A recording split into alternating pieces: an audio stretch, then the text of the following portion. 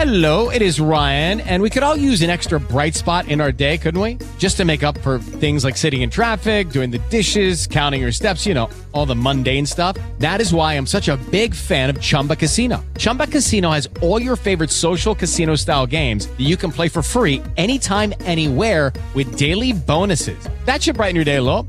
Actually, a lot. So sign up now at ChumbaCasino.com. That's ChumbaCasino.com. No purchase necessary. VGW Group. Void where prohibited by law. See terms and conditions. 18+. With Lucky Land Slots, you can get lucky just about anywhere. Dearly beloved, we are gathered here today to... Has anyone seen the bride and groom? Sorry, we're here. We were getting lucky in the limo and we lost track of time. No, Lucky Land Casino. With cash prizes that add up quicker than a guest registry. In that case, I pronounce you lucky.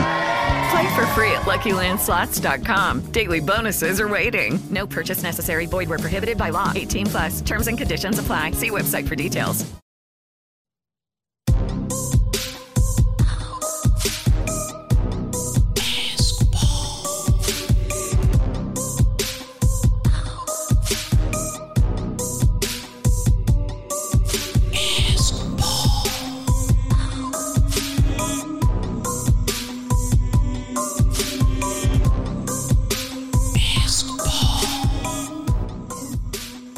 What up, everybody? Welcome to another episode of Ask Paul. My name is Paul Abernathy, your host, and welcome to the podcast that answers all of your pressing electrical questions by going to paulabernathy.com. And at that portal, Ask Paul, you can type your question, click the submit button that will come to me, and I will address your question either in an email response, or if it's selected, it will be on a podcast to help answer your question, but teach others in the process. So, on today's episode, we're going to be looking, and now I will tell you right up front, today's episode is a bit broad of a question, so I'm using it, but the question he submitted was probably more than should be for an Ask Paul segment, so I need you to buckle up, because this is going to be probably a longer one, but we're going to cover a lot of ground here, so it's going to be a great podcast for you to listen to in the car, at work, just chilling, maybe taking a shower, listening on one of your little pod pucks or whatever those things are called, Alexa devices, all those types of stuff. Listening to it at your leisure. But before we do that, again, we need to check out our sponsor, because without our sponsor, none of this would be possible. And KISS also, thanks to all of you that have joined our Fast Tracks program or gotten our residential program, commercial, grounding and bonding, the bundle programs. We appreciate it. All this would not be possible without all of your generous contributions to our programs. We appreciate every one of you. So without that further ado, let's go into this commercial and we'll get into tonight's topic, where we'll be talking about grounding electrodes. And the question is very specific. But before that, let's run the commercial and then we'll get into tonight's topic. Today's show is sponsored by electricianpride.com.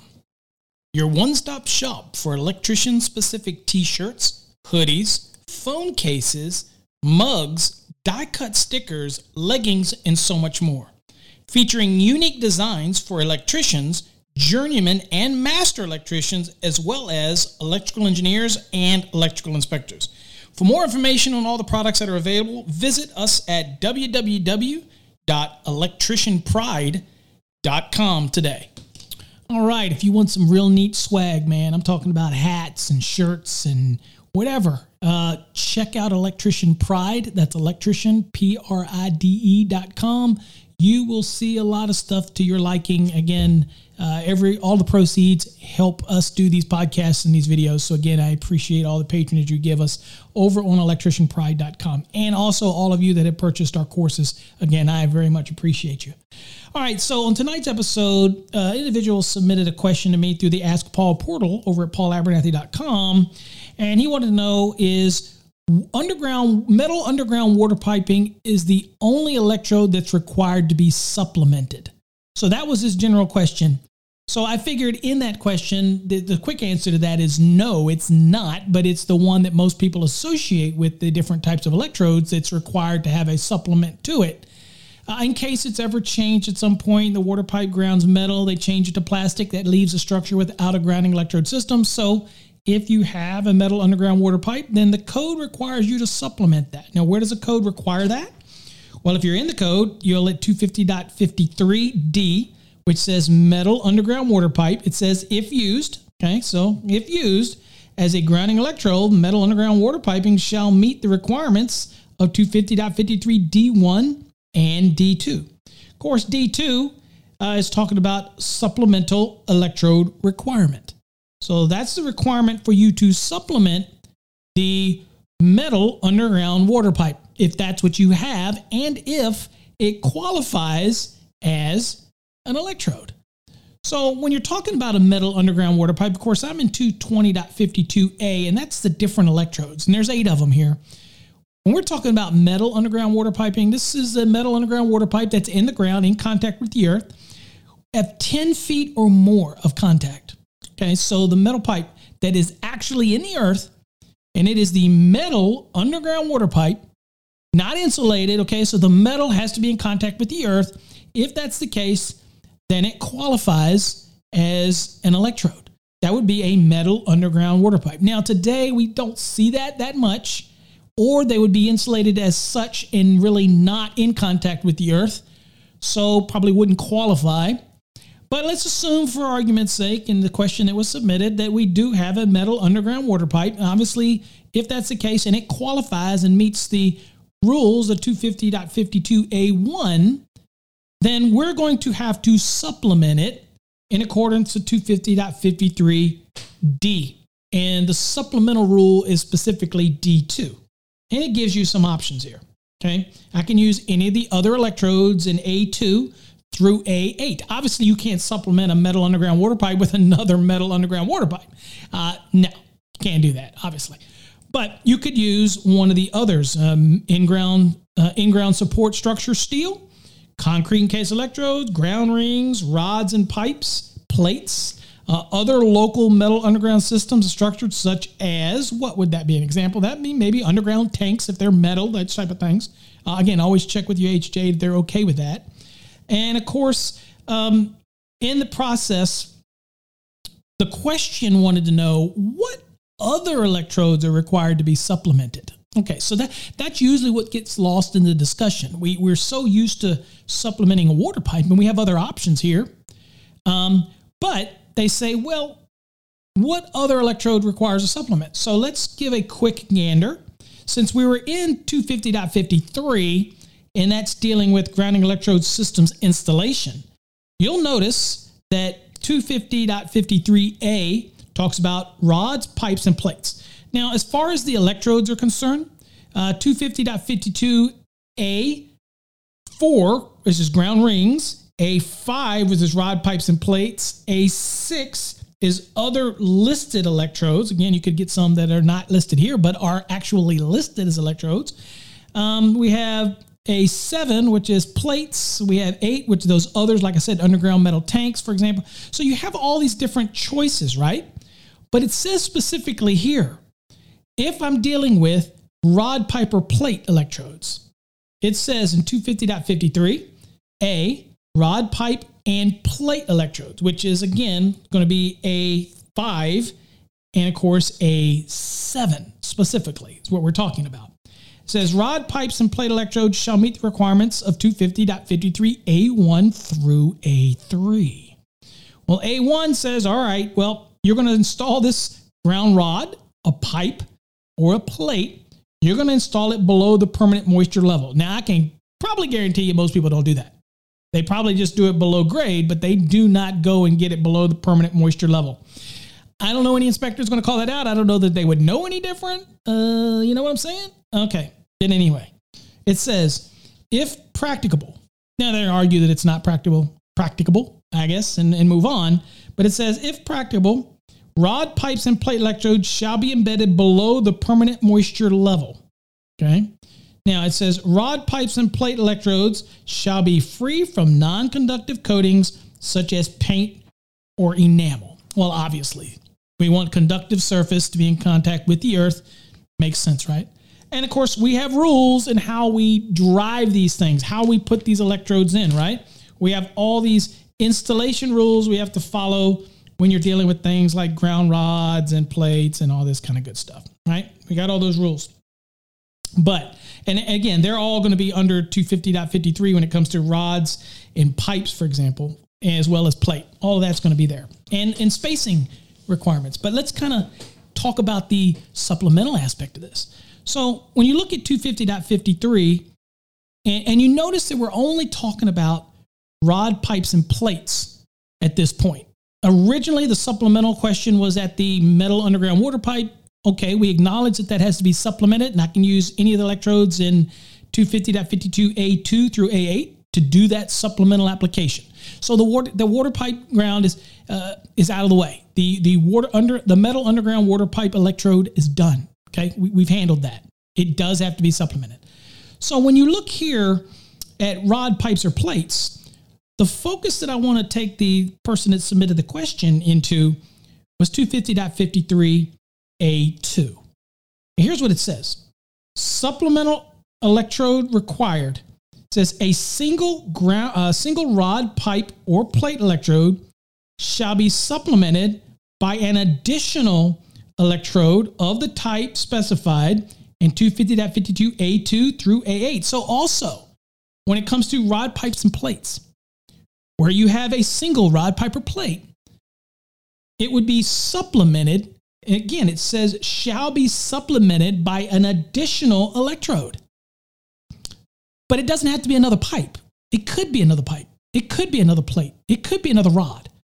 But it's not required to be. It could be any of the other electrodes, obviously, other than the metal underground water pipe, because that's not in the list. It didn't say A1. It said A2 through A8. I think what most people do is if you're going to go through the trouble of putting in a ground rod, you're going to put in another ground rod. Now, we do have an exception here, but let's kind of work our way through this. Okay, so where you install a single rod, which is your electrode, so let's stick with ground rods now. If I have a house and I drive a ground rod, that is my grounding electrode system. Since I'm installing one, I have to supplement that, so we put in two. So that's where you hear people say you need to have at least two ground rods. That's because that second ground rod is supplementing the original single ground rod. You with me? Now remember, this also applies to pipe and plates. We're just talking rods right now, but it's in. Notice that this covers rods, pipes, or plates. Okay? So what it goes on to say under 250.53A2, it goes on to say, the last sentence, it says, this supplemental electrode shall be permitted to be bonded to one of the following. This is the neat part, because a lot of people think that when you run the grounding electrode conductor from the service, let's say, down to the ground rod, that it has to be run through that ground rod clamp to the second ground rod if you're going to choose to supplement it with another ground rod. No. That was your grounding electrode system to that first ground rod.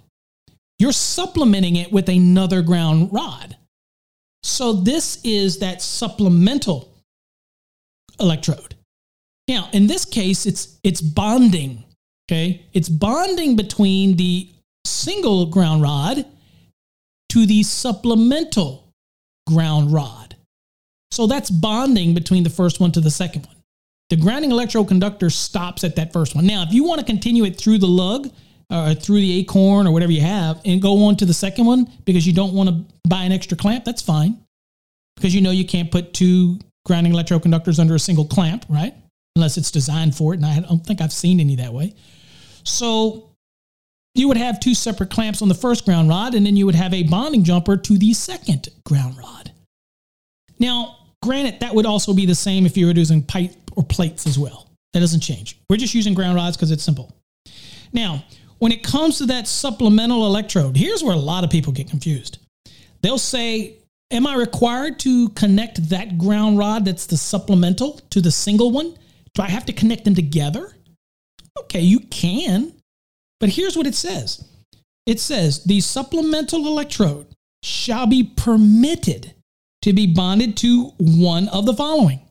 And I've got 5 items here. So picture this in your mind, folks. I'm running a grounding electrode conductor from the service down to the ground rod. I'm going to put in one, but because it's only one, and I haven't looked at any exceptions yet, it says that I have to supplement it. Okay, so I'm going to run out here, and I'm going to install another ground rod 6 feet away from the first one. The 6 feet rule is in actually A3. We hadn't gotten there. We haven't done that one yet. But anyway, at least 6 feet away. Okay. So do I have to go from that first ground rod over to that second ground rod, which is the supplemental to the first one? Absolutely not. Is it permissible to do so? Yes. And that's what most people do. But check this out. I get this question all the time. It says, again, I'm going to read this to you so you have the context. It says, the supplemental electrode shall be permitted to be bonded to one of the following. Number one, rod, pipe, or plate electrode. So going from the one rod to the other rod, perfectly okay. They're connected together. They act like one system. Perfect. But number two says, you know what?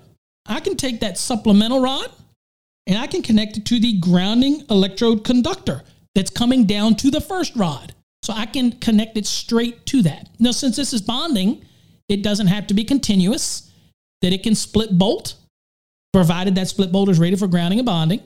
Okay. I can split bolt that onto the grounding electrode conductor and boom, I'm done. Or I have another option. I can take the connection from that supplemental and take it to the grounded service entrance conductor. That's the grounded conductor that's in the service equipment and make that connection there. Okay, so I got that. I can make that to the grounded service entrance conductor. Be done. Okay. Now, and interesting enough, the grounded service entrance conductor actually takes place at the point of attachment where it comes from the weatherhead, let's say, down. Those are service entrance conductors as they move down. Okay. So again, you have many places that you could do this, but most of the time people are just going to take this into the service equipment and take it to the grounded terminal bus. You with me? All right, so that's that. But hey, I got another option.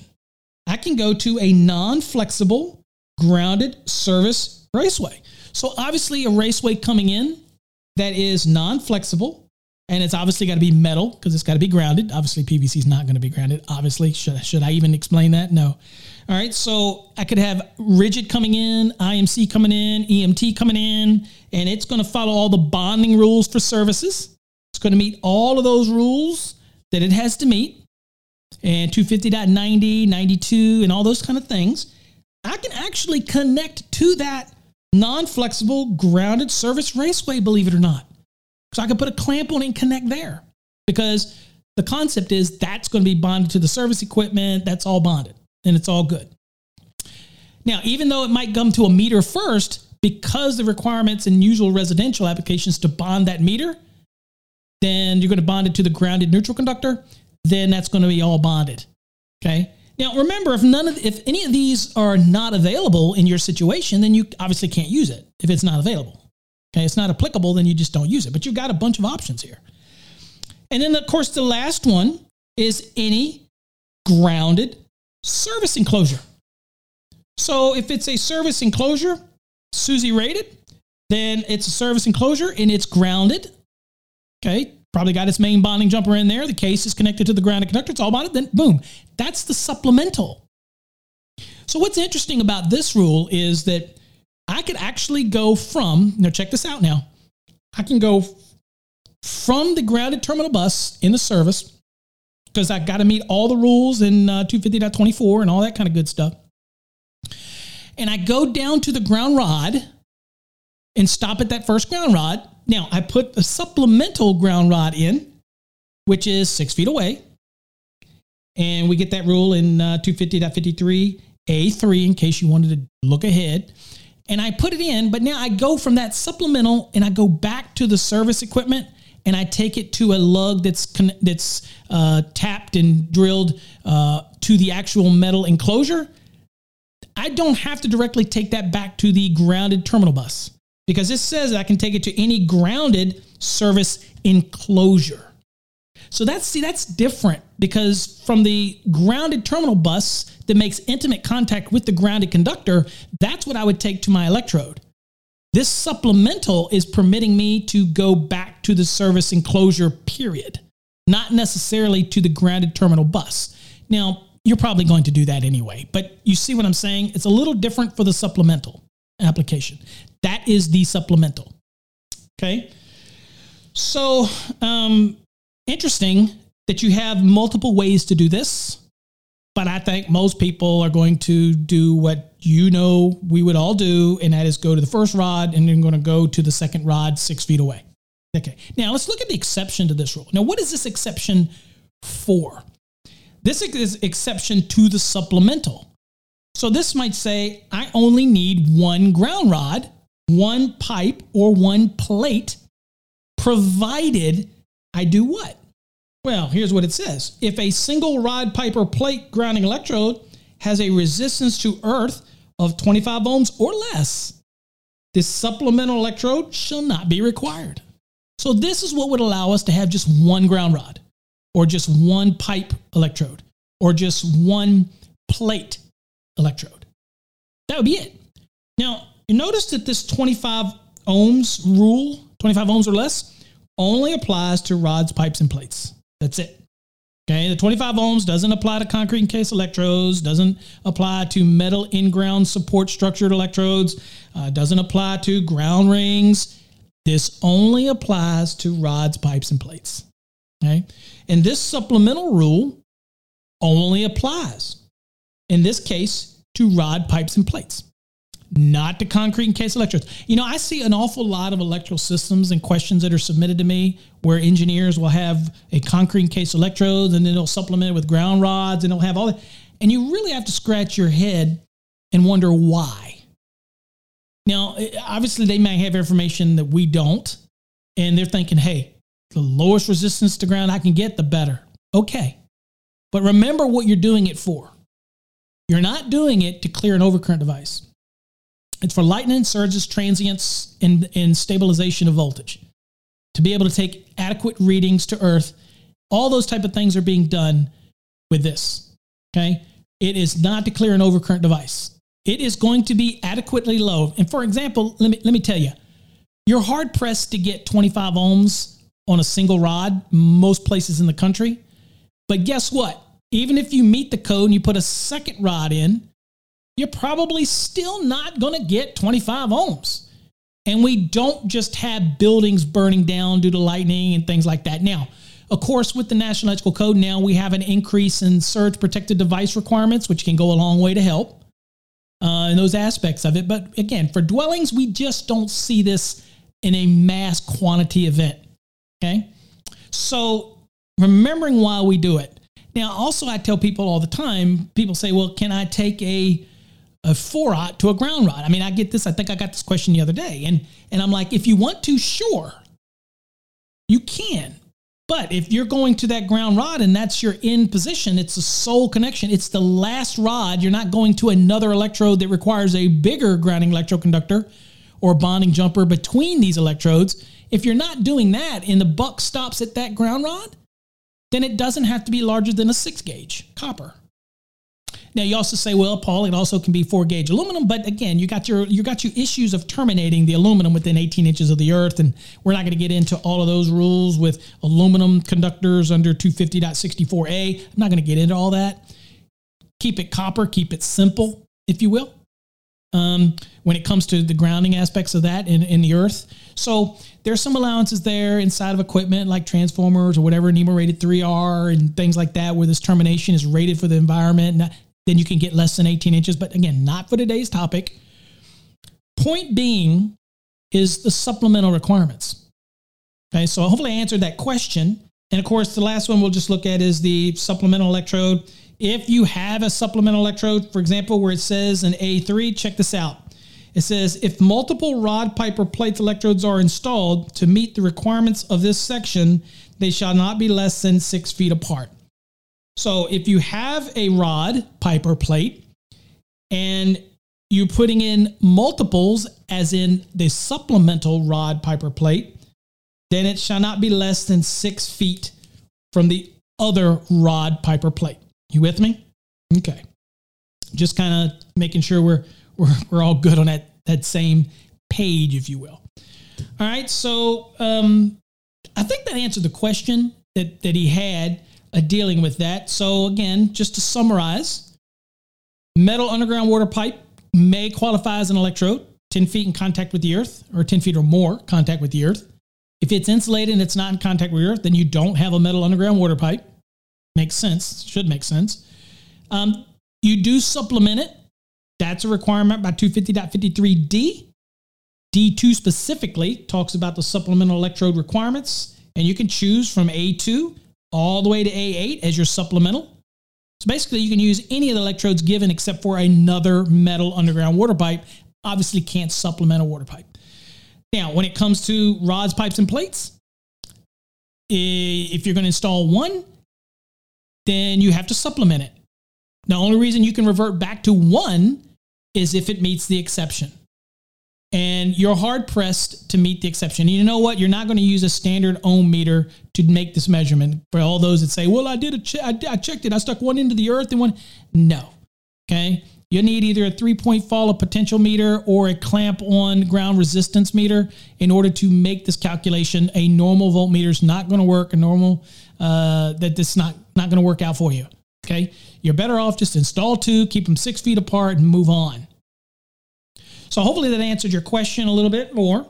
That, again, kind of explains to people what supplemental means. And I'm not even getting into something else called auxiliary electrodes. What's an auxiliary? That's an auxiliary electrode, like a rod that's not required. That's what you would see like a lamp pole out in a parking lot. You're going to have an equipment ground that's running to that lamp pole. The auxiliary grounding electrode might be specified by the engineer.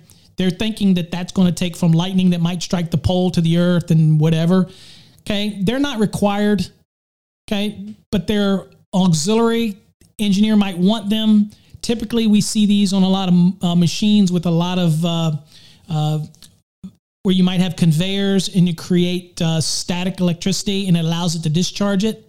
All those type of things. But that's an auxiliary grounding electrode that's put at usually a specific piece of equipment within a building, or like I said, at lamp posts and parking lots. Again, not the same thing. That's an auxiliary electrode. It has its own rules under 250.54. They do not have to meet the rules that we follow under 250.53 for normal ground rods, pipes, and plate, that type of thing. You with me? That's something totally different. Okay. All right. So hopefully you got something out of today's episode and it taught you a little bit. And hopefully I answered the question to the gentleman that submitted that and gave you a little bit more insight into supplemental requirements for the various types of electrodes. Till next time, folks, stay safe. God bless.